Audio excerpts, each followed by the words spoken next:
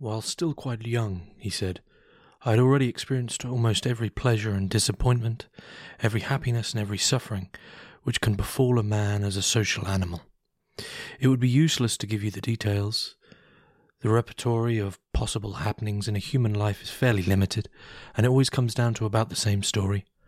It's enough to say that one day I found myself alone and fully convinced that I had finished one cycle of existence. I had travelled a great deal, studied a variety of improbable sciences, learned 10 odd trades. Life dealt with me a little the way an organism treats a foreign body. It was obviously trying either to insist me or to expel me, and for my own part I yearned for something else. After a time I believed I had found that something else in religion. I entered a monastery, a very strange one. Its name and location make little difference, but, to say the least, it belonged to a distinctly heretical order. In particular, there was a curious custom in the rule of the order. Every morning our superior handed to each of us, we were about 30 in all, a slip of paper folded twice.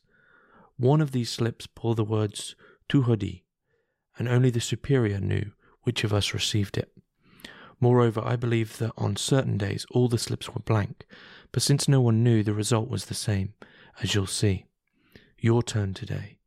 It meant that the brother so designated, without the others knowing it, would play the part of tempter all day.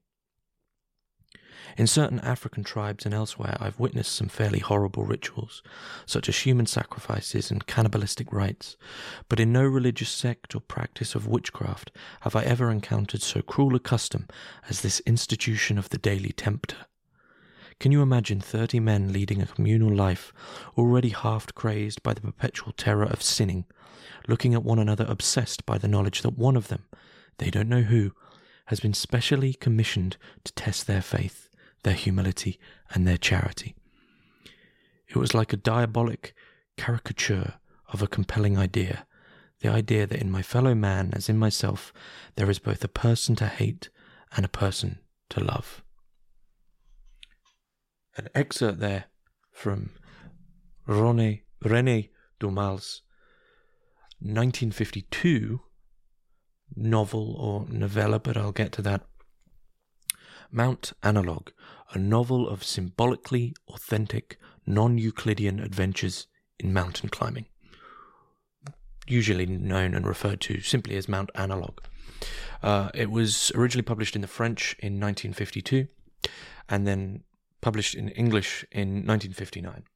And the reason I say novella or novel, it clearly was intended to be a full novel, but it quite literally stops mid-sentence because René Daumal died before finishing it, and the story goes that he was writing it and someone knocked at his door, and he quite literally finishes mid-sentence, and then he never returned to writing the novel and died before even finishing the sentence. So we have sort of half a novel. So in a sense, it's become a novella with a fairly lengthy introduction by Roger Shattuck, who also translated it. It's a peculiar surrealist, spiritual, allegorical novel, leaning emphatically on the notion of literary analogy, hence Mount Analogue. Before I begin to describe the novel, I should mention that this is really Daumal's most well-known book. Another is A Night of Heavy Drinking, I believe it's called, and they both roughly around the same themes of a spiritual seeker. Daumal himself was a surrealist. He was within surrealism and Dada. He also learned Sanskrit, but most notably, he was a student of George Gurdjieff's, and he also was great friends with one of Gurdjieff's other pupils, Alexander de Salzman, who was the son of Jean de Salzman, who's one of Gurdjieff's truly most notable pupils. Anyway, all that to say that this book, in a sense, is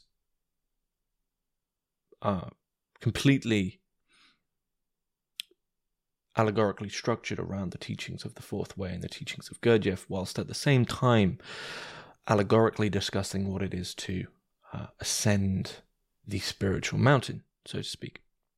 So to begin with the plot, the author, and I will intersperse readings throughout the plot to carry it along, the author receives an envelope from someone inquiring about him concerning an article that the author himself, who is also the protagonist in a way, Daumal himself, or really speaking for seekers, receives an envelope inquiring about an article that he has written about this mountain called Mount Analogue. And the writer of this letter is writing to him to inform him that it very much does exist. There's sort of this doubt about this mountain even existing, but he's writing about an expedition up it. His name is Pierre Sogol, or Sogol is Sogol, Logos in reverse. Now, immediately what's interesting is the author, both Daumal and then in the sense of the protagonist and in the sense of us as the reader understanding what he's doing, is metatextual. He's extremely transparent and meta about the notion of mountains, in the sense that he's writing not only as Mount Analogue, this book itself, an allegorical tale about what about the notion of allegorical spiritual ascent up the mountain. It's also itself referring to itself and that idea within the book, so it's sort of triple layered in that way. The article that the person who writes to the author is referring to is the article itself. This sort of possibly fictional article is an overview of the myth and symbolism of mountains and ascents throughout religious and spiritual history. However, what we find very quickly is that Mount Analogue is inaccessible to ordinary human approaches. And what these people, these expeditioners, will be looking for is a visible door to the invisible. But we immediately find that what we're really seeing here is something that comes into existence in a peculiar fashion. This Mount Analogue, this possibility of ascent, and whatever this mountain may very well be, and this possibility of expedition, only exists in the sense that all these people already know that it exists. So they've already found small inclinations of the possibility of this ascent and of this thing which is somehow invisible, yet it's become visible for them. It only exists because they already all know it exists, but in the sense that they wish to ascend it, there is an emphasis on only really being able to do that as a group. Or at least at the very minimum as a duo. And we see this as the author seeks out this Pierre Sogol, has to go through some somewhat extreme means to find him, sort of in the quintessential search for the mystic on the mountain, or the mystic in this case in a very peculiar room, and finds that this Sogol's room is filled with human knowledge, diagrams of plant cells, the periodic table, anatomy drawings, all this very systematic knowledge which has been accumulated throughout human history, inclusive of a lot of esoteric diagrams and knowledge. We have the knowledge, we have the seekers, we have also the acknowledgement that this ascent, that this mountain itself exists, this mountain really that we all understand immediately as the mountain up to something higher, up to the above. And this is at the point where the passage that I read out, Sogol now solidifies perhaps what it is that needs to be in place for us to be able to begin to see this mountain. And it's what Sogol mentioned in that reading, that he has experienced everything that life has to offer. And he's even at the point of saying that perhaps this cycle is done and I'll just need to try again. But the point being is that he's experienced everything of all of that which is not the mountain. And then he goes through this idea of temptation and this idea of being the tempter in the monastery. This is in relation to, biographically speaking, in relation to Daumal's relationship with Alexander de Salzmann, who he calls and this is in the introduction, something like an ex-Benedictine, ex-monk, all these things. Like, he's gone through it all and he's come out the other side with the knowledge of existence. I have experienced all things of the world, now what? And this really seems to be the foundation of what needs to be in place before one can even begin to see the visible door to the invisible, which is very much in line with St. Teresa of Avila's notion of the interior castle, which many people overlook, which is that before you can even begin to enter the castle, you have to be at a position where you don't care about anything of the world which is before it. He equally makes it clear that he's had a very pure experience of death. And so we have these two sort of positions. One of everything of the world is gone. It's given him everything that there is to be offered, and on the same hand, at the same time, there is this understanding of one's mortality. Of the fact you're not going to be around all that long, and you have a certain amount of time to do whatever it is that needs to be done. So the world has been pushed away, and one has perhaps had an internalization of how death will be and why it's a pure experience of death. And so upon meeting this Sogol, there is now two of them, and Sogol makes it emphatically clear what was once impossible now becomes possible because of their meeting. And this is very much in line with Kojèfian teaching that really, outside of, we could say, the extremes of human existence, singular teachers, Jesus, Buddha, Gurdjieff himself, Steiner, etc., these singular figures who somehow had something given to them, afforded to them from the above to allow them a singular energy, an individual energy. The majority of seekers in human existence isn't going to be like that. These things are only possible because of group work, and so what was once impossible on one's own, just this inclination of the mountain, of Mount Analogue, becomes possible now with a group. And for Gurdjieff, this is due to friction. You can't. The majority of people are unable to see their own oversights, biases, habits, problems, internal problems themselves, because the same self that has those problems is looking back onto the self and thus doesn't really have the ability to see them. So you need the friction of someone else who can see you as you are to be able to begin this process of really picking away at yourself and waking you up from sleep in Kojèfian terms. And so there's this notion of the world. Before we can travel up, begin the ascent, the allegorical ascent up the mountain, the world has been pushed away. We've put death before us as this thing which it's definitely going to be, and then there is an examination of the self as an alien, and then there is this reading before everything really begins to get underway. There, on a summit more pointed than the finest needle, he who fills all space resides unto himself. On high, in the most rarefied air, where all freezes into stone, the supreme and immutable crystal alone subsists. Up there, exposed to the full fire of the firmament, where all is consumed in flame, subsists the perpetual incandescence. There at the centre of all creation is he who sees each thing accomplished in its beginning and its end. That is what the mountain people chant up there. That's what it's like. You say that's what it's like, but if it gets a little cold, your heart turns into a mole. If it gets a little hot, your head is filled with a buzzing of flies. If you go hungry, your body becomes as useless as a bulky mule. If you are tired, your own feet mock you.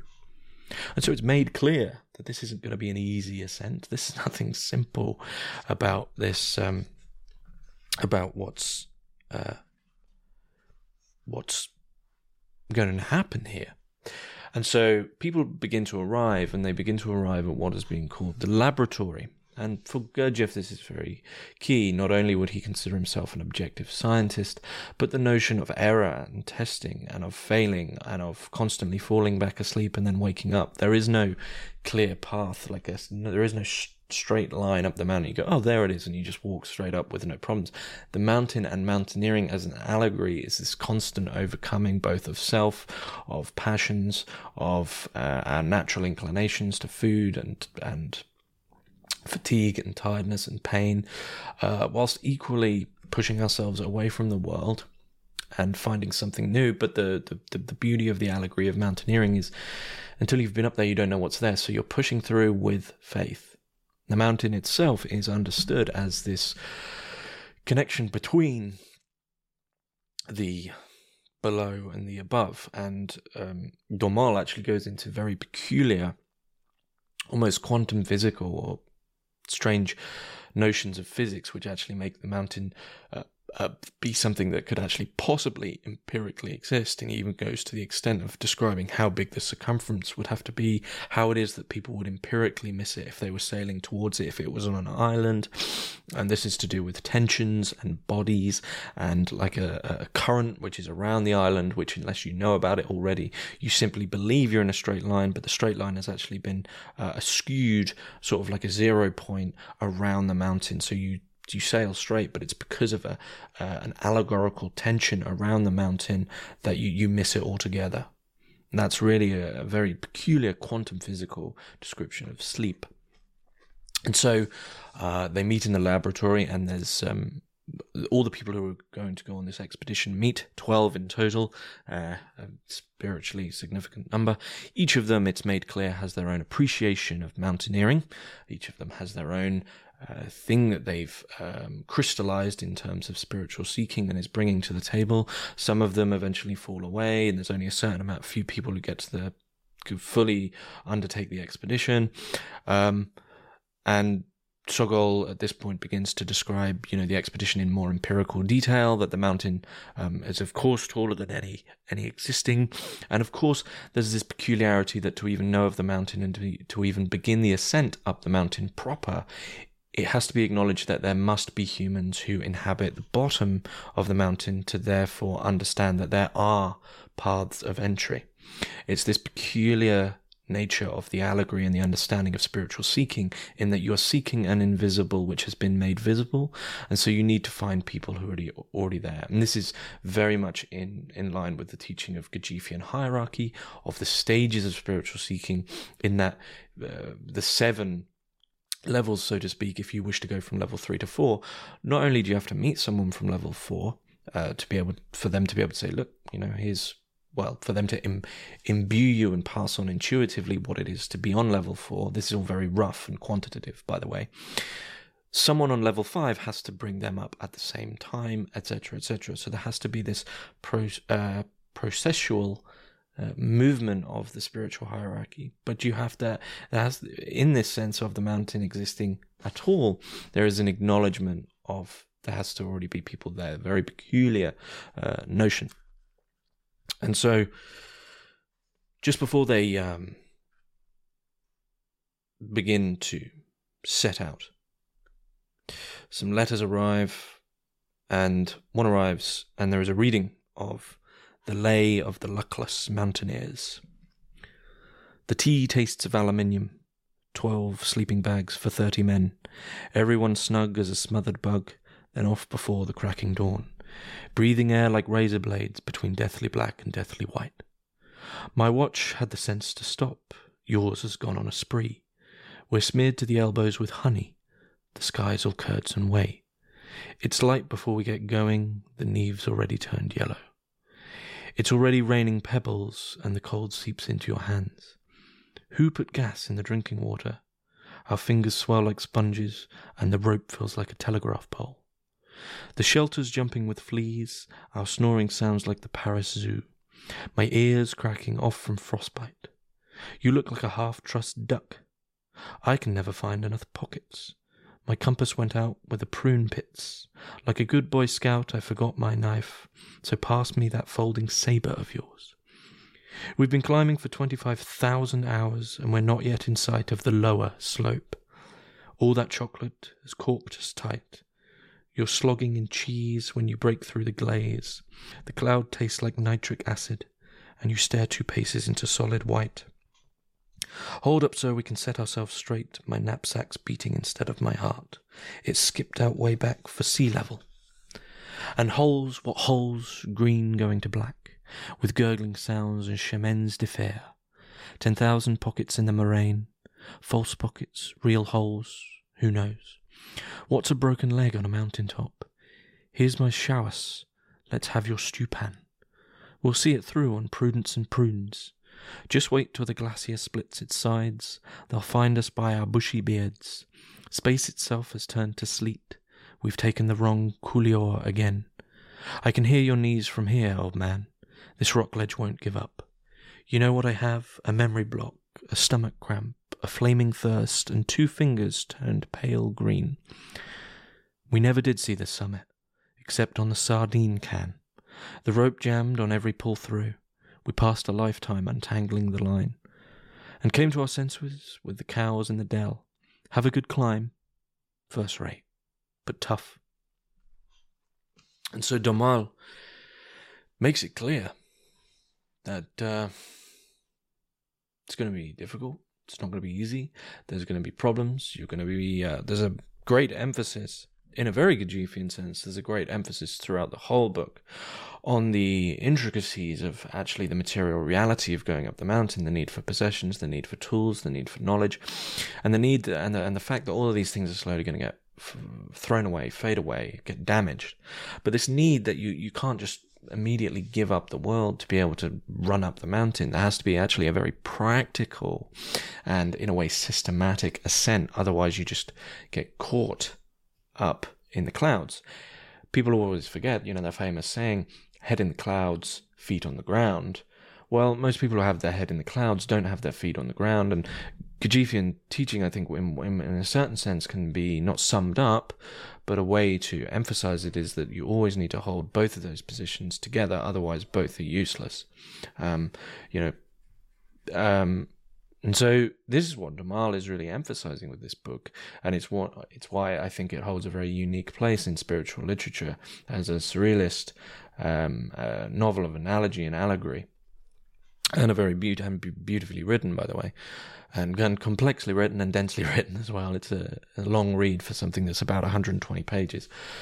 The reason it holds this peculiar place is because of that, the extremeness of Gurdjieffian teaching, the honesty of it, the not beating around the bush, giving an intense amount of practical advice, often down to sort of the letter, to do tools and readings and possessions and resources and how difficult it's going to be. And often no amount of romanticism with regards to what you're going to get. The mountain is invisible, yet we somehow know it's there, but of course we've never been there, so we don't know what we're going to get. And Gurdjieff would often emphasize this to students: don't expect anything. You might do these exercises for years, but don't expect anything from them. Because if you already knew the thing you're going to get, then you'd already know it, and so you'd already know it, and so why would you need to do it? And this is where the element of faith and, I believe, grace would come in here. Anyway, empirically speaking, they embark on a ship called the Impossible. I don't know the relationship between Daumal and Gurdjieff in terms of his writing of Beelzebub's Tales, but of course in Beelzebub's Tales by Gurdjieff, they set out on the ship Karnak, which is an emphasis towards Egyptian temples and ancient spiritual holism. But here we have a ship called the Impossible, which is sort of quite a tongue-in-cheek joke in a way. And as the story progresses, each of these 12 attends to all the things that come their way in their own way, and it addresses itself in a holistic whole. And then we go through to a peculiar section where Daumal is giving quite, I would say, advanced spiritual advice in the form of a small tale, which is called The History of the Hollow Men and the Bitter Rose. And I'll read a section of it, and then I will discuss these two ideas, because I think they're important with regards to just how far René Daumal got in his spiritual seeking in his life, especially with regards to the things that are of emphatic importance within the Gurdjieffian tradition. So the history of the Hollow Men and the Bitter Rose. The Hollow Men live in a solid rock and move about in it in the form of mobile caves or recesses. In ice they appear as bubbles in the shape of men, but they would never venture out into the air, for the wind would blow them away. They have houses in the rock whose walls are made of emptiness, and tents in the ice whose fabric is of bubbles. During the day they stay in the stone, and at night they wander through the ice and dance during the full moon. But they never see the sun, or else they would burst. They eat only the void, such as the form of corpses. They get drunk on empty words and all the meaningless expressions we utter. Some people say they have always existed and will exist forever. Others say that they are dead. And others say that as a sword has its scabbard or a foot its imprint, every living man has in the mountain his hollow man, which he will seek out in death. In the village of 100 houses there lived the old priest-magician Hanus and his wife Hule. They had 2 sons, 2 identical twins, who could not be told apart, called Mo and Ho. Even their mother got them mixed up to tell them apart. The day of name-giving, they had put on Mo a necklace bearing a little cross, and on Ho a necklace bearing a little ring. Now the story goes on, and as we go through, so we have the Hollow Men, and we follow these people through, and we go through to the idea of the bitter rose. Now the bitter rose is a peculiar thing. The bitter rose is found only at the summit of the highest peaks. Whoever eats of it finds that whenever he is about to tell a lie, aloud or to himself, his tongue begins to burn. He can still tell falsehoods, but he has been warned. A few people have seen the bitter rose. According to what they say, it looks like a large multicolored lichen, or a swarm of butterflies. But no one has ever been able to catch it, for the tiniest tremor of fear anywhere close by alerts it, and it disappears into the rock. Even if one desires it, one is a little afraid of possessing it, and it vanishes. To describe an impossible action or an absurd undertaking, they say it's like looking for night in broad daylight, or it's like trying to catch the bitter rose. Now, there's so much in those 2 ideas, the Hollow Men and the rose. Now, for me, the simplest explanation of the bitter rose is the notion of humility, or more emphatically, honesty. And humility and honesty is somewhat synonymous deep into the spiritual Christian traditions. Now, the bitter rose is just that. You have to be honest. You have to be honest about where you are, what you're doing, why you're doing it. Even in the sense of, you might have to say that actually I'm trying to ascend the mountain for prideful, egotistical reasons. That honesty will then in turn allow for picking away to try and get to something more sincere and authentic. And then we have the Hollow Men. These empty men that would be blown away by the wind and would be destroyed by light if they were to ever exit the cave. I mean, we could, of course, draw from the cave the Platonic allegory of the cave, but equally we can draw the Platonic allegory of the cave into the Gurdjieffian conception of sleep and of almost like a Nietzschean last man, just this pathetic figure who has given themselves over to the nothingness of empty, idle talk and of repetition and of sleep in the Gurdjieffian sense and of somnambulism of the modern world or of whatever world they're given. And it's of importance that within Mount Analogue, within that internal ascent up the spiritual mountain, the Hollow Man is always there waiting. And Daumal, of course, says that it's a man that you will, the spiritual seeker will meet in death, perhaps to overcome, or perhaps you've beaten them, perhaps you've ascended beyond it. But for me, the importance is that the Hollow Man is always there waiting. And in the sense that he's waiting, I don't think it's far away. As soon as you lapse in your concentration and fall back to sleep and lose your footing, you are one and the same, and you just become that Hollow Man, and you are destroyed by light. The allegory there, of course, of light is for all to pry into. And then, as we move through these more and more advanced notions of spiritual seeking, we move through to a peculiar idea of the Peradam, P-E-R-A-D-A-M.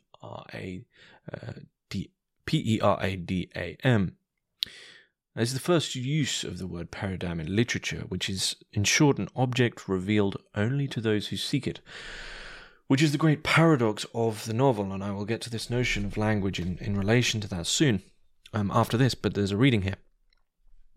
One finds here very rarely in the low-lying areas, more frequently as one goes farther up, a clear and extremely hard stone that is spherical and varies in size, a kind of crystal, but a curved crystal, something extraordinary and unknown to the rest of the planet. Among the French of Port des Singes, it is called Peradam. Ivan Laps remains puzzled by the formation and root meaning of this word. It may mean, according to him, harder than diamond, and it is, or father of the diamond. And they say that the diamond is in fact the product of the degeneration of the peradam by a sort of quartering of the circle, or, more precisely, cubing of the square. Or again, the word may mean Adam's stone, having some secret and profound connection to the original nature of man. The clarity of this stone is so great, and its index of refraction so close to that of air, that, despite the crystal's great density, the unaccustomed eye hardly perceives it. But to anyone who seeks it with sincere desire and true need, it reveals itself by its sudden sparkle, like that of dewdrops. The peradam is the only substance, the only material object whose value is recognized by the guides of Mount Analogue.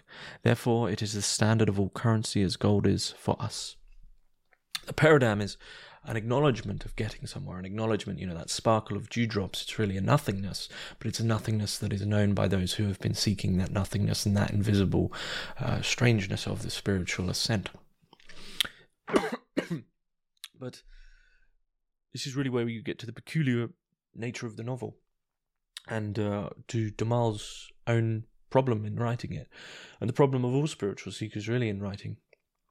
And all of them have tried to tackle this in their own way. I think of novels and writing which is much alike this. I think of especially the Carmelites. St. Teresa of Avila and St. John of the Cross most emphatically are closest to this as an allegorical way of spiritual seeking, and they attend to it through a blunt honesty. St. Teresa of Avila especially, and then St. John of the Cross in his simplicity. But all of these writers, and Daumal especially, is emphatically dealing with the problems of language in relation to what cannot be described.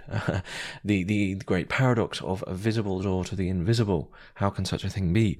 The great paradox of writing about that which cannot be written of. And in this sense, as we know from the Gospels, as we know from Gurdjieff's teachings, and many other spiritual seekers, what the only way to possibly write of such things is to draw the hidden into a language which itself has a deeper layer of revealing, to imbue the symbolic and the allegorical into the writing itself, as to allow the process of seeking to be within the writing.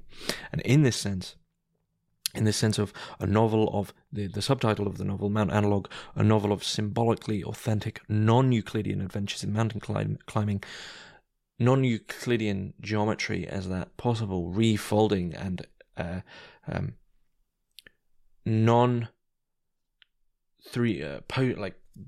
post three-dimensional physics, where something which is greater than the visible whole is hidden within a place where it seems impossible to be hidden. Very much in line with Gurdjieffian thinking, in the sense of having an emphasis on digging a ditch or sweeping up over hours of saintly meditation or saintly prayer. There is an importance and something hidden non-Euclideanly within those things. And then really there is then this notion of provisions and resources once again, and then there's an idea of, as they're climbing higher, they need these respirators, once again a very interesting symbol. And then really that's the novel quite literally finishes with the sentence, this will be unrelated here, but just to make it clear how it actually finishes. Without the wasps, a large number of plants which play an important part in holding the terrain in place. That's where it finishes. Quite literally mid-sentence, and not in some postmodern fashion, much like something like a Pynchon novel. However, we are in luck because a friend of Daumal's, René Roland de Vreneneville, knew that Daumal did not have long left. He was very ill at this point, and asked him for an outline of how the novel would go. And Daumal produced a summary for him, so we do, in a way, know how the novel would have finished if he was to write it. This is Daumal. In the 5th and 6th chapters, I plan to describe the expedition of the 4 quitters. You remember at the start there were 4 other characters, all of whom backed out before we really got underway. In the end, however, along with a few friends, they decided to set out on their own to discover Mount Analogue, for they were convinced that we had hoodwinked them. If we were out to discover this famous mountain, it was not a superior race of humanity we were after. That's why they called us jokers. They thought that the mountain must be sitting on top of oil or gold or some other treasure, and must be jealously guarded by a people who would have to be subdued. As a result, they fitted out a veritable warship with the most powerful and modern equipment they could find and weighed anchor. Their voyage took them through a series of adventures, and when they finally arrived within sight of Mount Analogue, they prepared to unlimber all their firepower. However, since they were completely ignorant of the laws of the place, they were caught in a whirlpool. Condemned to turn around and around in slow circles, they could still bombard the coast, but all their shells came back at them like boomerangs. It was a ludicrous fate. At the end, I want to speak at length of one of the basic laws of Mount Analogue. To reach the summit, one must proceed from encampment to encampment. But before setting out for the next refuge, one must prepare those coming after to occupy the place one is leaving. Only after having prepared them can one go on up. That is why, before setting out for a new refuge, we have to go back down in order to pass on our knowledge to other seekers. Very Gajefian notion of preparing and someone preparing the next place for you, you preparing this current place for the last people, etc., etc. The only way people move up is from that possibility of group work. The last chapter was going to be titled, "And you, what do you seek?"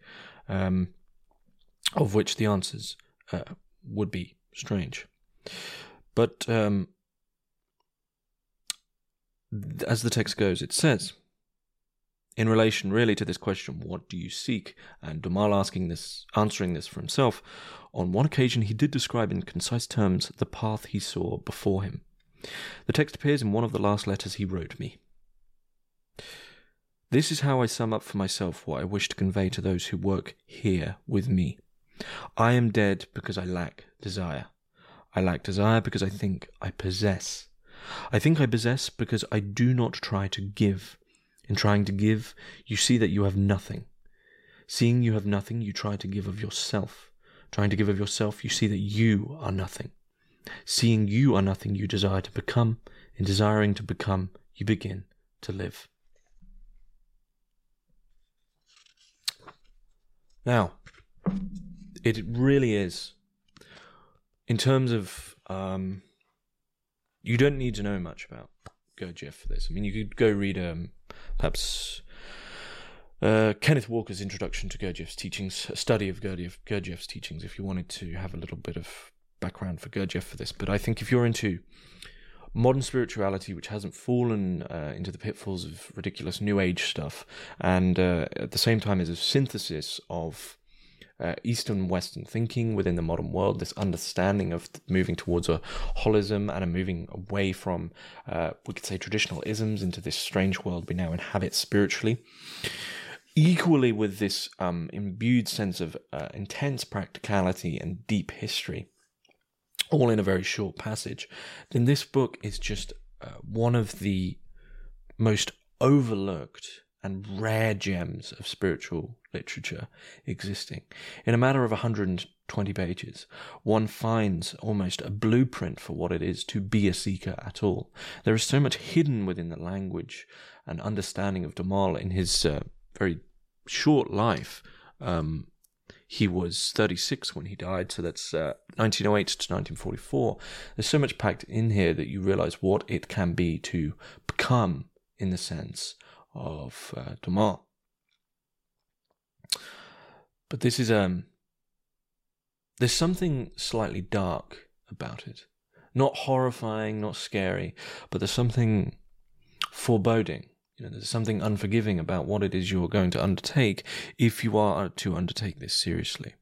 But for those interested, especially those interested in Gurdjieff, this is a great read. But for those who are spiritually inclined generally, the idea of how do I get started? What is it I'm even doing? How can this paradox of the visible and the invisible, from the visible to the visible, from the below to the above, how can this exist? If these questions interest you, then this is one of the most underappreciated spiritual texts that has been written. And Daumal is someone I feel should get a collected works volume. But that is my review and analysis of René Daumal's Mount Analogue, a novel of symbolically authentic non-Euclidean adventures in mountain climbing. Thank you all for listening, and I hope you enjoyed.